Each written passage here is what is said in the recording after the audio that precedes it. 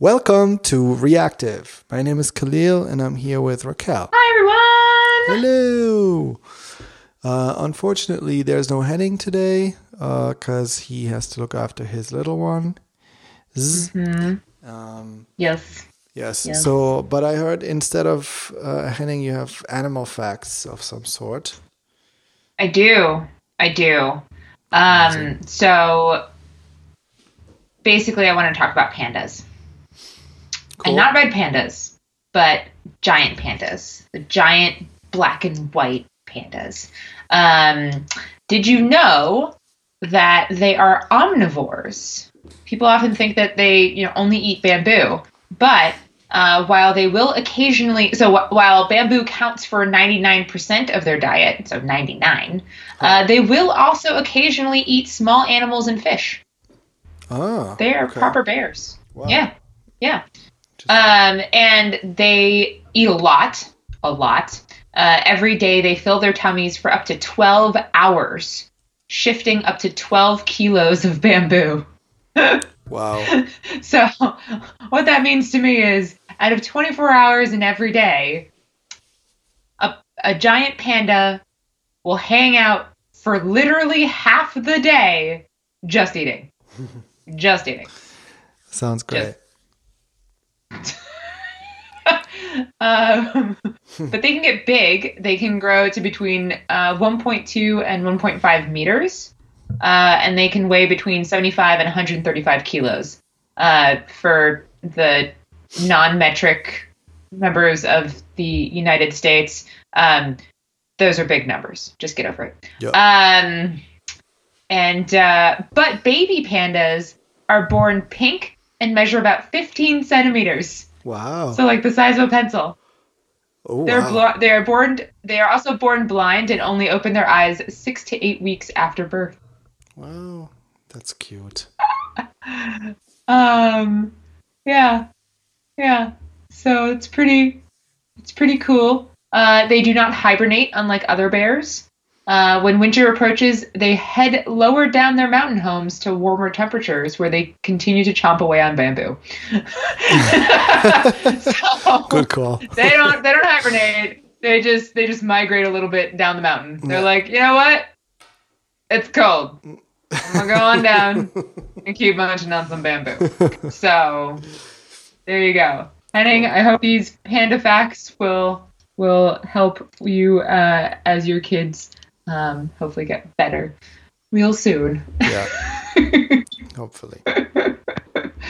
But anyway, what's going on? You were on like vacation What's and going then, on? you Yeah. know, Yeah. I was in Croatia, which was really nice. It was we were just right at the coastline in the south of Croatia, and yeah, it was right at the sea. It was still really warm, which for Europe is not necessarily the case at this time of the year, like mid and September. So I don't know, it was very appreciated. And so we rented a little apartment there, so we sometimes cooked our own food and could wash our stuff. And with the baby, it was a good option. It was a good thing to have an apartment. And yeah, and but the only downside was a little bit that it seems like this. So there's like a tourism boom in Croatia since like 5 to 10 years, something like that. It's like the cheaper Mediterranean since Italy has become more expensive, and it seems like this area that we were in, which is there's like the next city was like 45 minutes away by car. It's like just really tiny like villages and stuff like that along the coast, is very like just catering to tourists. And so everything is kind of made like everything is dead if it's not like if the season is over. Like restaurants close, you can't rent an apartment there and stuff like that. Nobody really lives there apparently. And when you're there, when it's in season, then yeah, everything is kind of a tourist trap. You know what I mean? So restaurants tend to be more expensive than they maybe than normally would be. Like normally a restaurant where just locals go to in a city or something like that wouldn't be that expensive, and stuff like that. So that was a little bit of a downer. But not really a downer. I mean, it was still nice. It's just sad when you don't really when you can't really experience a real, like the real kind of country. It's because the tourist areas always kind of feel like they're not the real deal. It's always just like, okay, we want your money. It's beautiful here, but we still want your money. And yeah, so that's that. But other than that, I mean, hey, it was amazing. It was beautiful water, nice sun and everything. So that was great. Finally, some vacation. Cool. Yeah. So now I'm back since vacation. So now I'm back since 1.5 weeks or so, or a week, and I'm on what's it called in English? Parental leave. Is that a thing? Yes. Yeah. Okay. Yes. So I still have a month. So now I have like 12 days left. I took another month. So you get as a dad, you get 2 months in Germany, and I took the first month in the baby's first month, and now the 13th month, so the first month of the first year, is my second month. You can kind of just put it wherever you want. And so I'm still off, but I'm doing a lot of baby care stuff, so it's not really like a vacation or anything. It's just like taking care of the baby. But no, for sure. Yeah, because my wife was doing it most of the time all of the year, and now I'm trying to jump in a little bit and help out more. Yeah, I think that's so important for people to realize that like parental leave is not a vacation. But like, because in like the United States for so long, parental leave was really just maternity leave. And there's just this lack of understanding, I think, from a lot of people that like maternity leave is not a vacation until like they turned it into parental leave. And so like then like people had paternity leave and maternity leave, or just parental leave in general. And people were like, wow, that sucks. I have to wake up all the time and I don't have any time to just like, I wanted to read a book. And it's like, you don't get to read books. What are you talking about? No. You can do stuff at night, but then, you still have to get up at 7 when the baby jumps on top of you. So. Oh, goodness. Yeah. So, yeah. Well, that's good. It's good. Yeah. I'm excited. I'm going to Boston tomorrow. Oh, okay. My husband and I are celebrating our 5-year anniversary. Woo! So very exciting. Nice. Very That's happy exciting. about that. Congratulations. Thank you. Thank you. So very cool. And what else? So that's pretty neat. What's going on in the tech world for you? Yeah. So I saw what was interesting. The React was relicensed. We talked about their licensing thingy a while ago, and how it was mistrusted a lot, and because it complicates things with patents and stuff. And interestingly, there was a blog post by Matt Mullenweg, the WordPress founder, author, and CEO of Automatic, the WordPress company, and he basically made this big announcement about on his blog where he said, we were going to use React for everything for the new WordPress core, and they already used it in their backend, in their new kind of API based backend with a JavaScript front end on top of it. And he said, unfortunately, we have to ditch React because of this licensing kerfuffle. Like we can't be because also he took the cue of the Apache Foundation saying they putting it on a blacklist, putting the React license on a blacklist, and then Facebook basically digging their heels into this whole thing where they're saying, okay, we're sticking with it because blah, blah, blah. And he said, okay, well, we were hoping that this whole licensing thing would kind of clear up over time. And we had this whole blog post, like this thousands of words blog post ready in which we would endorse React and announce it as the JavaScript framework for WordPress and also for plugins of WordPress. Which I mean, imagine that promo for like React is already huge, but that would have made React could have made React jQuery basically. You know what I mean? Yeah, basically. So he was like, we have this blog post ready, but you know what? We're not going to post it because we can't deal with this license thing. Like, even though it might, have no impact and stuff like that, we can't. Because imagine, like, everybody who has, so all these companies out there. So he also dropped somewhere in there that WordPress covers over a quarter of all websites in the internet, right? Like is the WordPress website, right? Quarter of all websites, which is a massive amount. And most of them always get security updates. So they would get the new WordPress core updates all the time. So that would mean that all these companies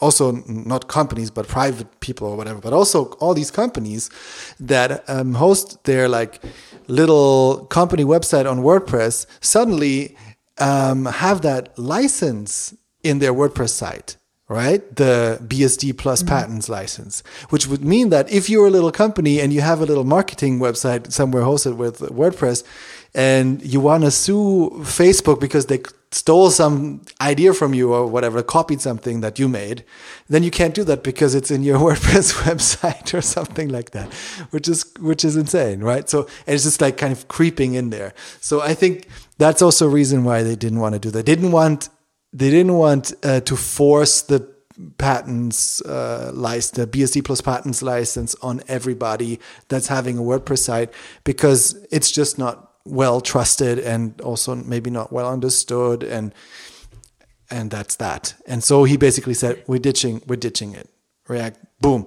And then the next day, or within a couple of days, there's the announcement from Facebook where they're saying, which we're relicensing React to MIT. Which, a coincidence? I think not. I think not.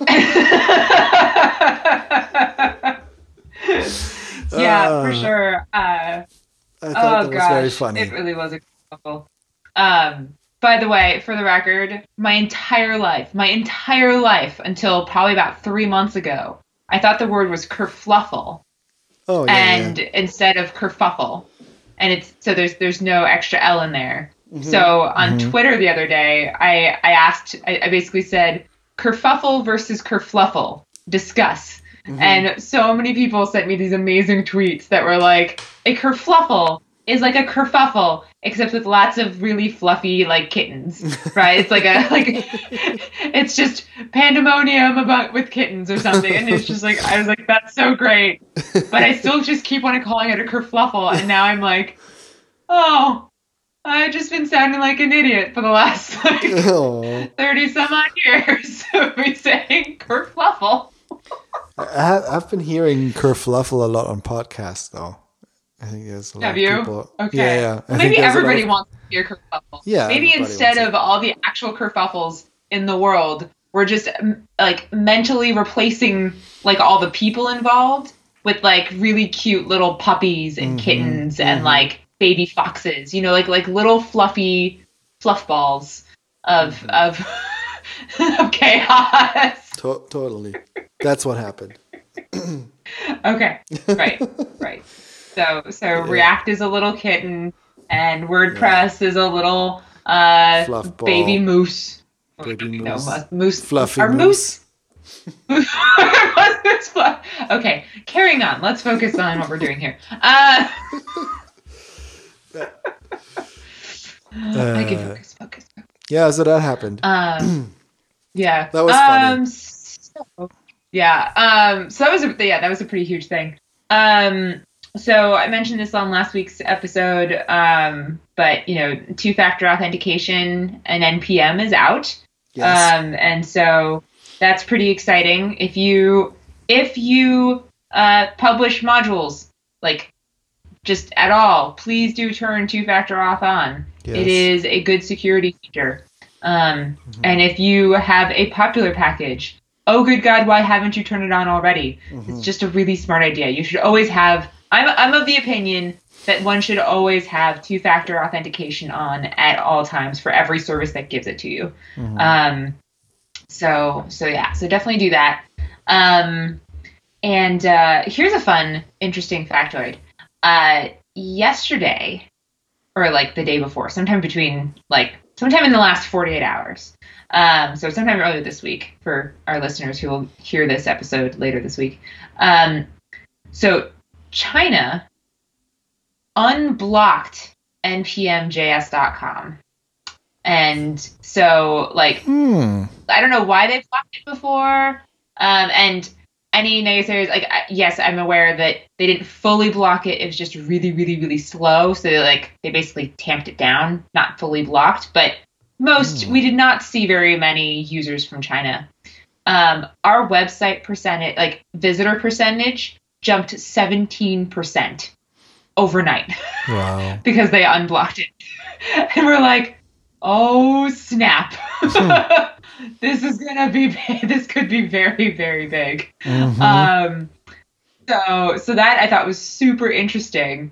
And a question that I have for you, Khalil, is what percentage of the Chinese population do you think are developers, particularly obviously JavaScript, Node.js type developers, but what percentage do you think of people there are in the dev world?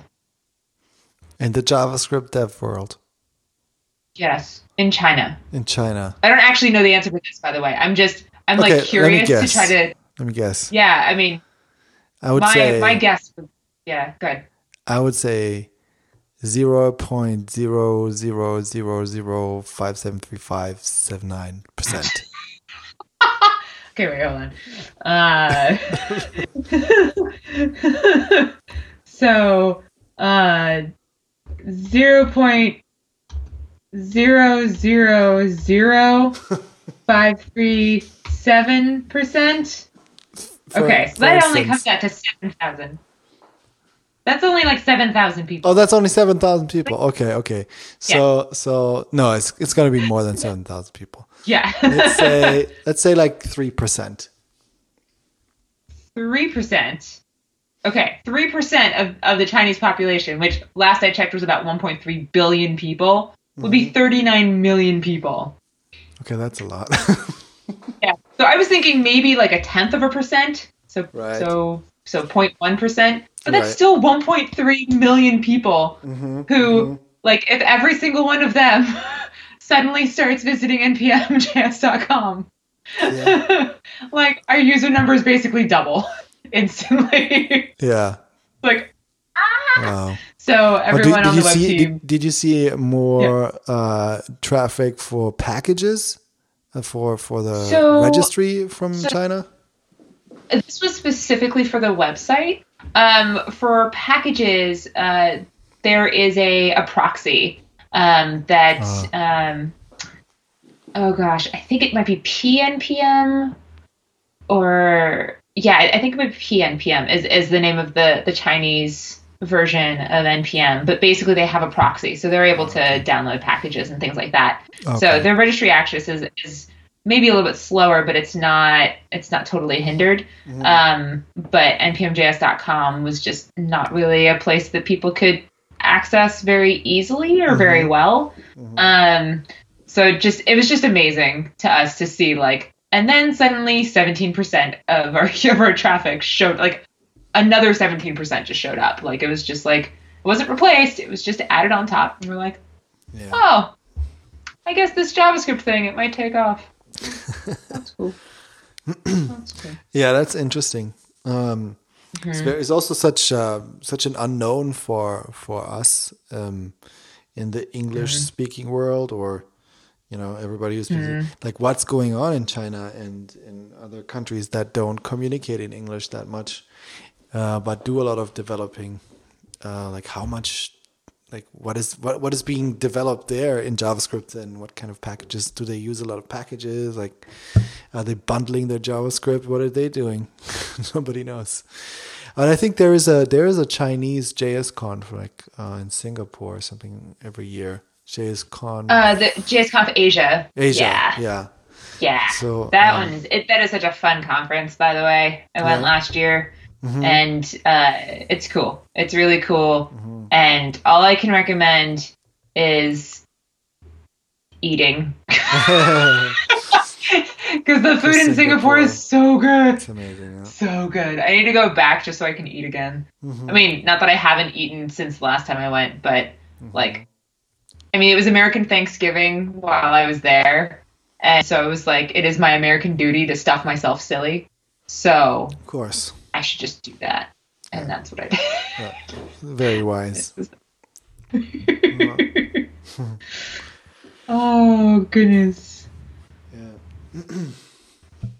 Yeah, so two-factor. So did you see a lot of people turning on two-factor authentication? Not a lot of people have turned it on yet, mostly because we only announced it at Node Interactive in Vancouver last week, and then we announced it on Twitter. But later this week / early next week, we're going to be sending the email, the big email to everybody who uses us.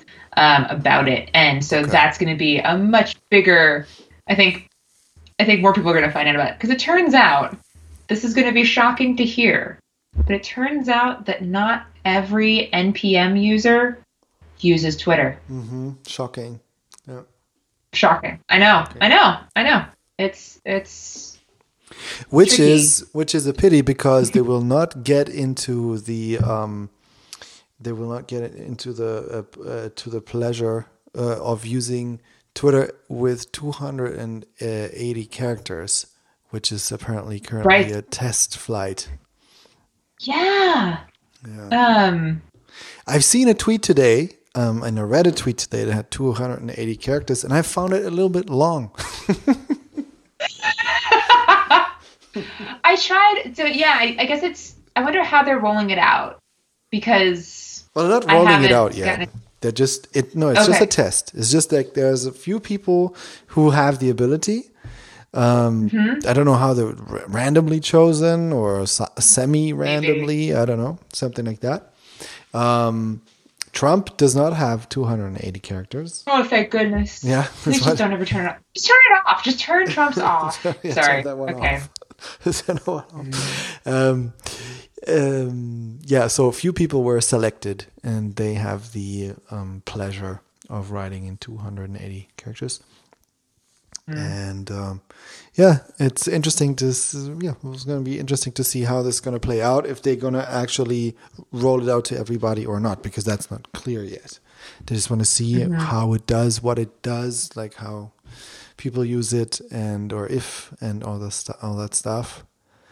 I saw a lot of outrage, like a lot of the same kind of, lots of people are like, I don't want 280, like 140 was fine, and that's great, and don't do that, and da-da-da-da. And a lot of people have been saying this thing like, I can't believe, Trump is going to have more space for his bullshit or something like that. And just like, honestly, is that really the problem? The problem, how many characters he has to tweet. Anyway, I'm a little bit sad that I don't have 280 characters to tweet. So I was not selected. I don't know why. Maybe I upset somebody at Twitter, or I'm just not cool enough, or none of the above. Anyway, um, Mm-hmm. yeah. So this is an interesting experiment. Also, what people have been saying is that they're focusing on the wrong stuff. Like some people just want to be able to edit tweets, and that's an interesting discussion because a lot of people are like, okay, we just want to edit tweets and just give us, a 5-minute window to edit tweets and that should be easy. Why don't you do it? Like, just do that. And da, da, da, da. And every time I saw that kind of a tweet, I was thinking to myself, yeah, that would be cool. Why don't you do it? Like it's easy. Do it.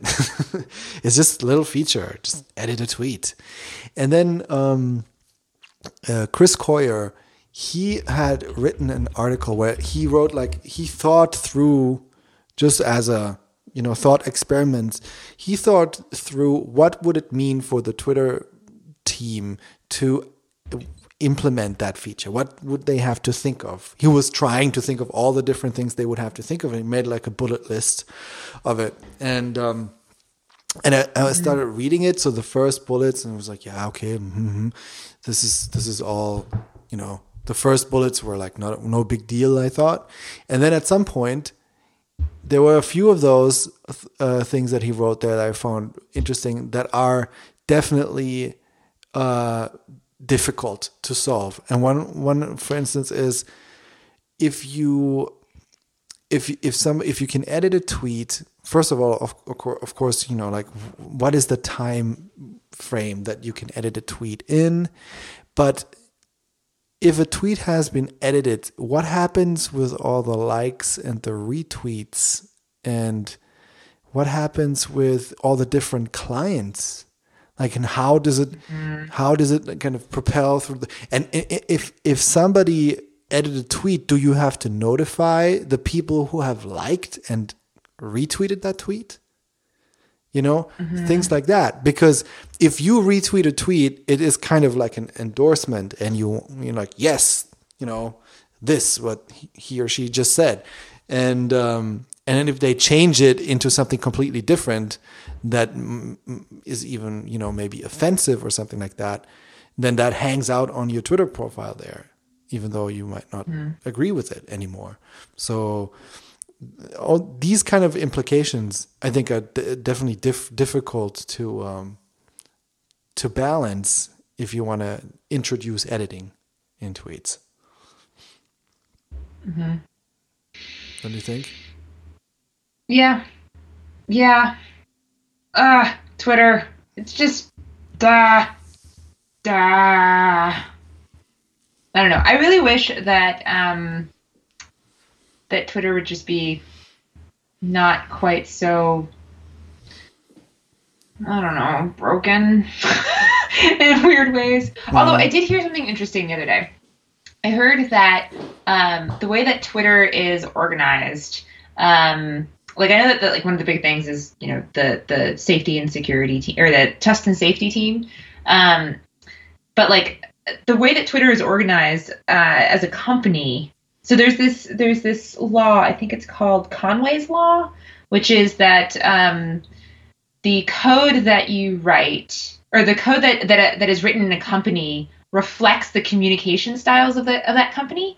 So like if you have a company where the for example, like the front end team and the back end team are two completely different teams with different managers, and like the way that you move, the way that the teams work together is just by like, okay, we're done with this code now, and then like you ship it off to whoever the next person is. Mm-hmm. Then like you end up seeing communication gaps in the same way, like in the code base. So like the front end and the back end tend to have really huge issues talking to each other, mm-hmm. because the people don't talk to each other.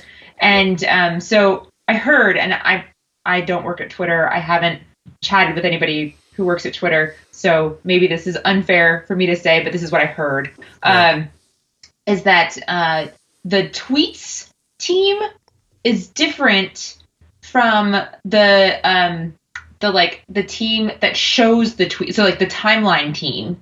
So like if you imagine like the tweets itself as like one thing, and then the timeline is another team, then like it's that's why, like, the fact that they're two separate teams is why people are like really angry about how they can't filter their timeline away from like people who are like harassing them and stuff like that, because that conversation doesn't happen.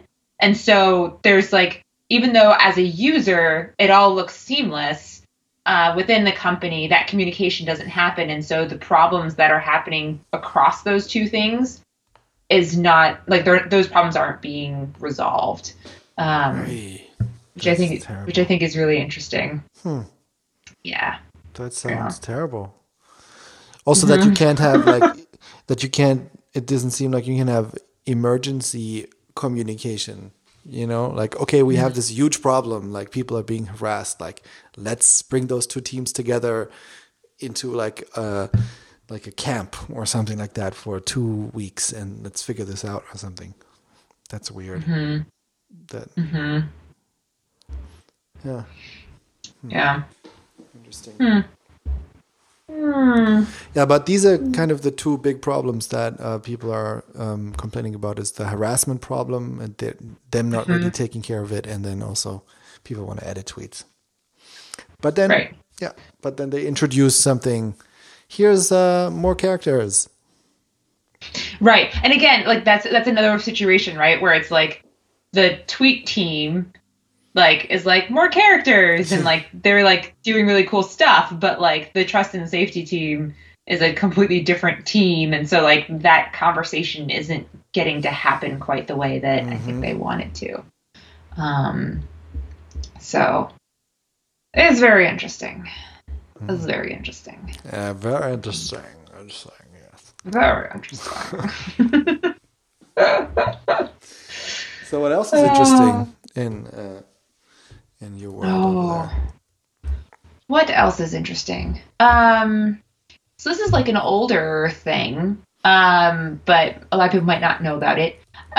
There's this new hiring service. So like, at least in the United States, I know when people are looking for jobs, like when you're applying for a job, often you'll like go to a company's website and then you'll like fill out an application, like you'll fill out like a form and then, or whatever, or maybe you'll do it via LinkedIn, or there used to be, I'm sure there still are, but there's like all these different job search sites like monster.com and like, I don't know.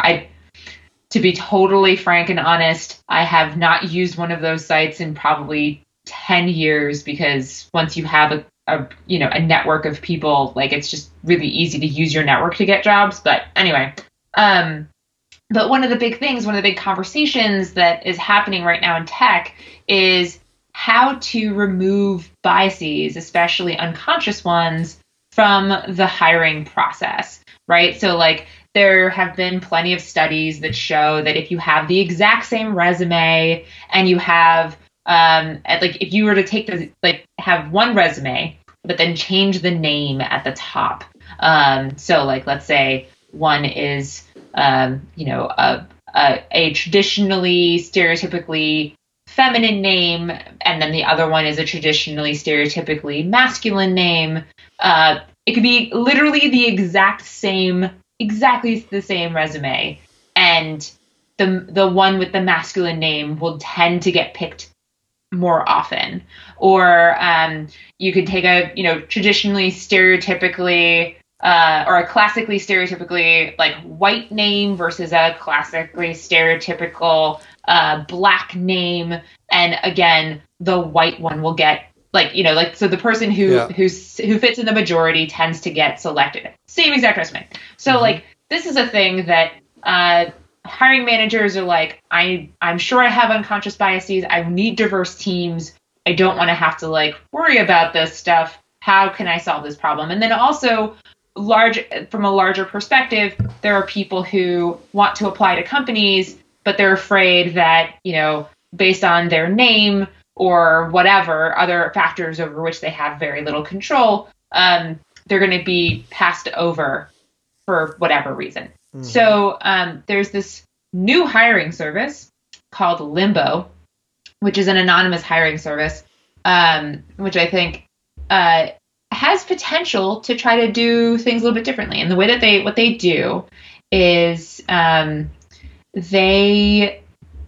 so their whole thing is you fill out an online profile and they remove all information about like your name and like who you are. Like there's no gender in there, there's no there's no race, there's no ethnicity, no religion, no like veteran status. Like there's very little information in there. There are check boxes that you can say I'm an underrepresented minority. But otherwise, like your name is not like, and it's actually kind of cute if you try to create one, because I'm hiring a bunch of people and I like want to know how this works. You actually like if you create a profile, if you post a profile, it'll give you a pseudonym, and you can like change it a couple of different times, and like it's like a word and then a middle initial and then an animal. So like retain a leopard or reflect o hippopotamus, right? Likely V cobra. Like it's just really cute, and it's just like a randomly generated name that has no information in it whatsoever. But then you can say things like, what's your domain? Technical, management, design, or product? How many years of experience do you have? Do you want to work remotely or local or whichever? What's your title, your ideal title? And like, so like it's trying to be a little bit more humane about it. Like, hey, what are you interested in? What are you looking for? What's your experience specifically? And then as a hiring manager, you can go in and you can take a look at all of these things. You can be like, okay, purely based on experience, what am I interested in? And you can like, and if you find a profile that you like, you can say, hey, I'm interested in you. And then like through the service, you as the applicant get an email saying, hey, so-and-so is interested in you. Would you like to de-anonymize? Which is also really kind of cool. What this also means is that if you are working at a company and you are like, you know what, I need to find a new job. I'm like tired of this one, or I've outgrown it, or whatever. Then you can basically say you can apply through, like you can put your resume out there through this site, and even your current employer won't know that you're looking. And like, cause like that's another issue that can happen if you go with one of the bigger sites or something.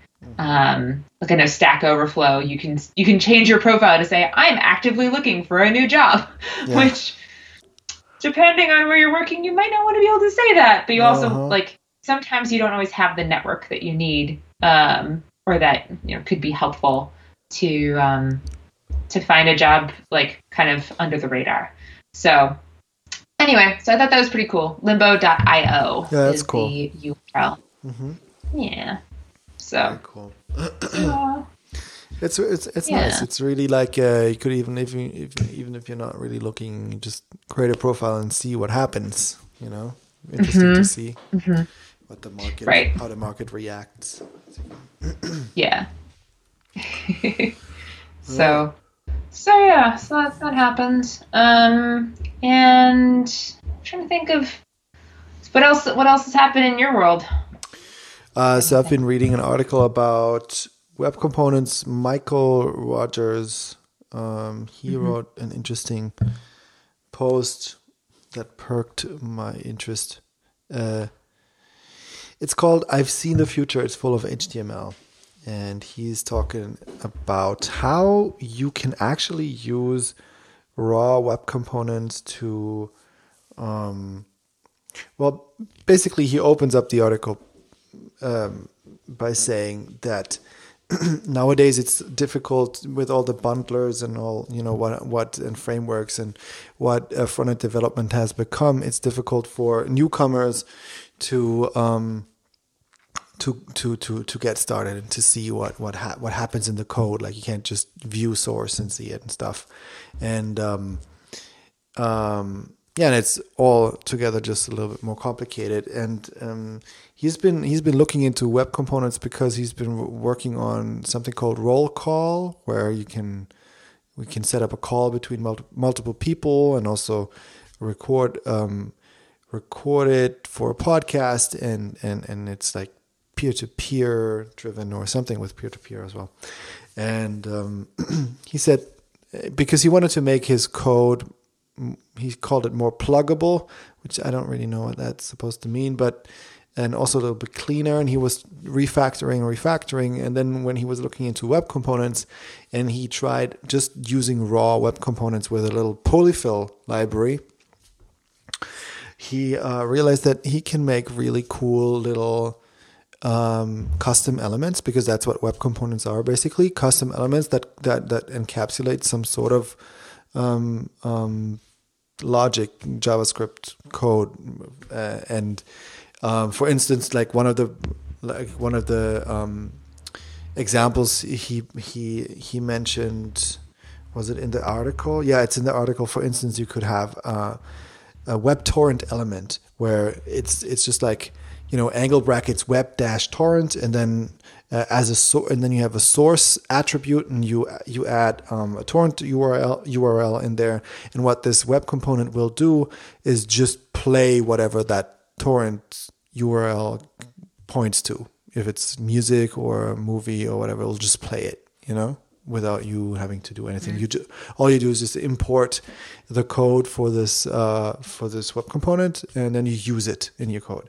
And other thing could be a markdown element where you have angle brackets and then mark dash down, and then you have an opening markdown angle bracket thing and a closing one, and in between you can put markdown code, and then it will just render that in the website, and it doesn't come with anything. Like you don't have to babble or anything to make use of it.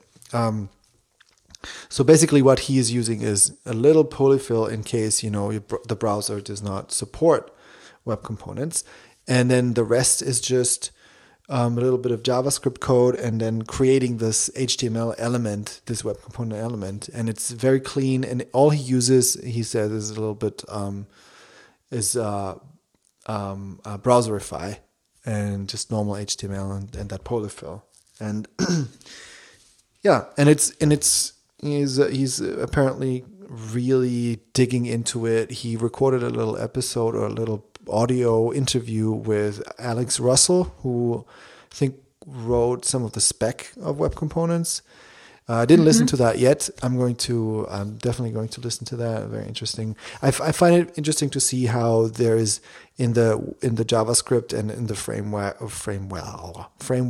world, JavaScript framework world, there is kind of a move towards web components, or it's becoming more interesting because that's the baseline for interoperability between the frameworks, because all the frameworks use components.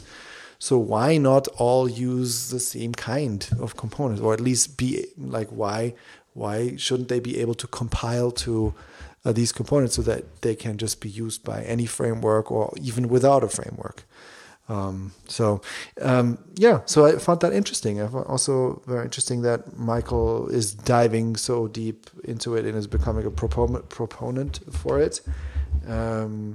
It's a strong signal for me that it's becoming a thing more.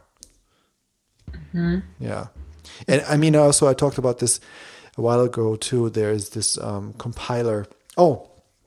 And this will also cycle back to the whole WordPress thing. There was this compiler that was written by Jason Miller, the Preact guy. He wrote this compiler that can take single file Vue.js component or Polymer component or Preact component, and take either of these components and then render that into a highly optimized Preact component. So there is some interoperability there already.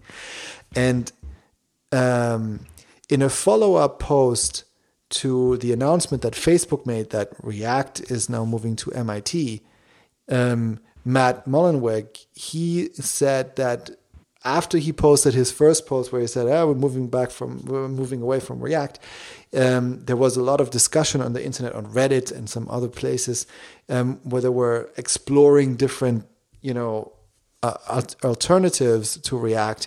And he said that they already made the decision now that in the WordPress core, they're still not going to go back to React, even though it's MIT, because they found out about this possibility to be interoperable between different frameworks. And he was mentioning Polymer and Vue.js and Preact, which kind of makes me think that they found out about this compiler that was written by Jason Miller.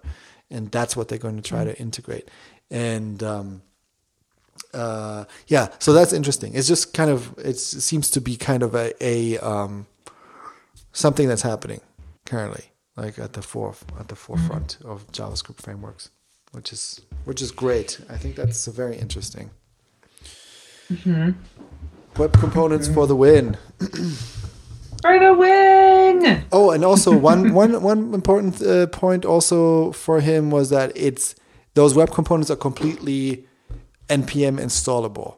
So nice. You just distribute it via NPM. You make a little build so that people can just NPM install and then require it and then just use it in their bundles. Like you can bundle them, but you can also all these web components that are distributed by NPM can also be automatically CDN'd by JS Deliver. Also, you can combine it with JS Deliver, which is a service that hosts your built NPM or any script, whatever, on a CDN, and then you can also just use them via the CDN, or you can bundle them. So this seems really like something that's doable now. Like it's very interesting. It's very cool. And people are getting used to it. Like, I think web components have been a little bit on the outs because it took so long for them to kind of get into a place where now the technology is kind of thought through better and everything. And maybe now is the time where it's going to be picked up a little bit. Cool. Yes. Very cool. Yes. Yes. Very cool. Yes. I also saw. I'm trying to think if there's any other major things. Go ahead. I also saw this. So Stack Overflow, the people over there, they hired a bunch of data analysts. This year, and what they do every year is they do a what is it called? Like a questionnaire where they ask all the developers to fill out a big long form about what's hype, what's good, what do they do, like all the stuff. They want to find out information about them. And so these data analysts, they kind of analyze the data that's coming back, but they're also analyzing just data on Stack Overflow. So, and this one analyst, he wrote an article about Python being currently the fastest growing language, because, and he's doing that by analyzing the traffic on Stack Overflow and the questions, like which kind of questions are being asked and answered and what are they relating to, in which programming language, and within the programming language, which frameworks and all this stuff. So there was a big article about Python growing, and I think, and faster than JavaScript, like just the fastest growing language. And I found that interesting. I read that article. I was like, okay, that's curious. Like, why is that? Is the renaissance of Python? Why is that happening? And then he wrote a second article where he answers that question. Why is Python growing so quickly? And it turns out that Python is used in a lot of machine learning stuff. And because machine learning is something that's the current hype in software development, I would say, and AI and machine learning and stuff. Oh yeah. Yeah. that's the reason why Python has this massive growth right now, because a lot of frameworks and open source stuff for machine learning has been written in Python, and seems to be the preferred language for that currently. Mm-hmm. That's it. I mean, the article is very interesting. We'll link it up in the show notes. He puts up all kinds of different graphs and everything, but yeah, it's Python is huge. Oh, and the growth mostly comes from frameworks that are used for machine learning. Also. Yes, that makes sense. Yeah. That makes a lot of sense. Yeah. A friend of mine actually has started this new language, or like, he didn't start it, but he and a bunch of people. There's this. It's kind of like machine learning, but not, and it's called Stan. It's an open source project, and it's like, it's kind of like, imagine it's for doing statistical analysis. It's a statistical modeling tool. Yeah. Which is like, and like, it's not. Okay, so they say that users rely on Stan for statistical modeling, data analysis, and prediction in the social, biological, and physical sciences, engineering, and business. So, like, it's like even deeper than machine learning. Like, I think people are thinking machine learning is just like the really hot, cool thing for like how to solve any problem you could possibly ever have, which is a little bit unfair. Mm-hmm. It's kind of like, I know, I need to, communicate with thousands of people. I'll build an app. And it's like, an app is not necessarily the best way to do that. Mm-hmm. But anyway, so Stan is a cool open, like if machine learning is something that is really interesting to you, and more importantly, the why does machine learning work, it might be worthwhile to play with, something that's even deeper on a statistical level. Mm-hmm. Called Stan. So, and cool. we can post that in the link it up in the show notes as well. Yeah, I mean, this is for like super duper hardcore wanting to get into the nitty gritty type people. Right. I am not that person. Me neither. But if you are, check out Stan. It is open source. Okay. And one of my classmates from college or university mm-hmm. works on the project. So. Mm-hmm. Anyway, just thought I'd kind of give that shout out. Yes. So, yeah. I think that's it. I think that's it for this week. I think we've wrapped up our time for this week. I didn't talk about. I totally relaunched my blog. I didn't say that. Oh, that's right. Yes, I totally did that. I did it with. What's his face? Hugo. So it's a day. So I'll just do that real quick. It's now a static site generated with Hugo, which is written in Go. So it's super fast, really fast, which is nice. And it's hosted via Netlify. Once again, I have to shout out Netlify because it's hosted with their free plan, and I have the HTTPS free on there again. And they just out of the box support Hugo. It's so great. Like whenever I push anything like a new article or just, change the code a little bit or anything, push that to my Git repository on GitHub, it just automatically just pushes it onto Netlify and generates a whole new page right there on the servers. Like I don't even have to do that locally. Like it just does that with my source files. Mm-hmm. on their servers and then posts it and stuff. It's really cool. Very, very nice. And the design of the blog was inspired by a design that was like a little design experiment with fonts by Magalhini, who actually finally moved to Canada to work at what's the place again? It's Shopify, I think. So that's exciting. Yes, Shopify. Yeah. So we gotta get him on to talk about that. And yeah, so it was inspired by that, but then I was just looking around and looking for some like just font pairings with, and I found a really nice font pairing with a monospace font for the body text, and a big like fat font for like just the word mark, and I really like that. So stuck with that, and well, it worked out pretty well, I think. So now I just have to keep on writing.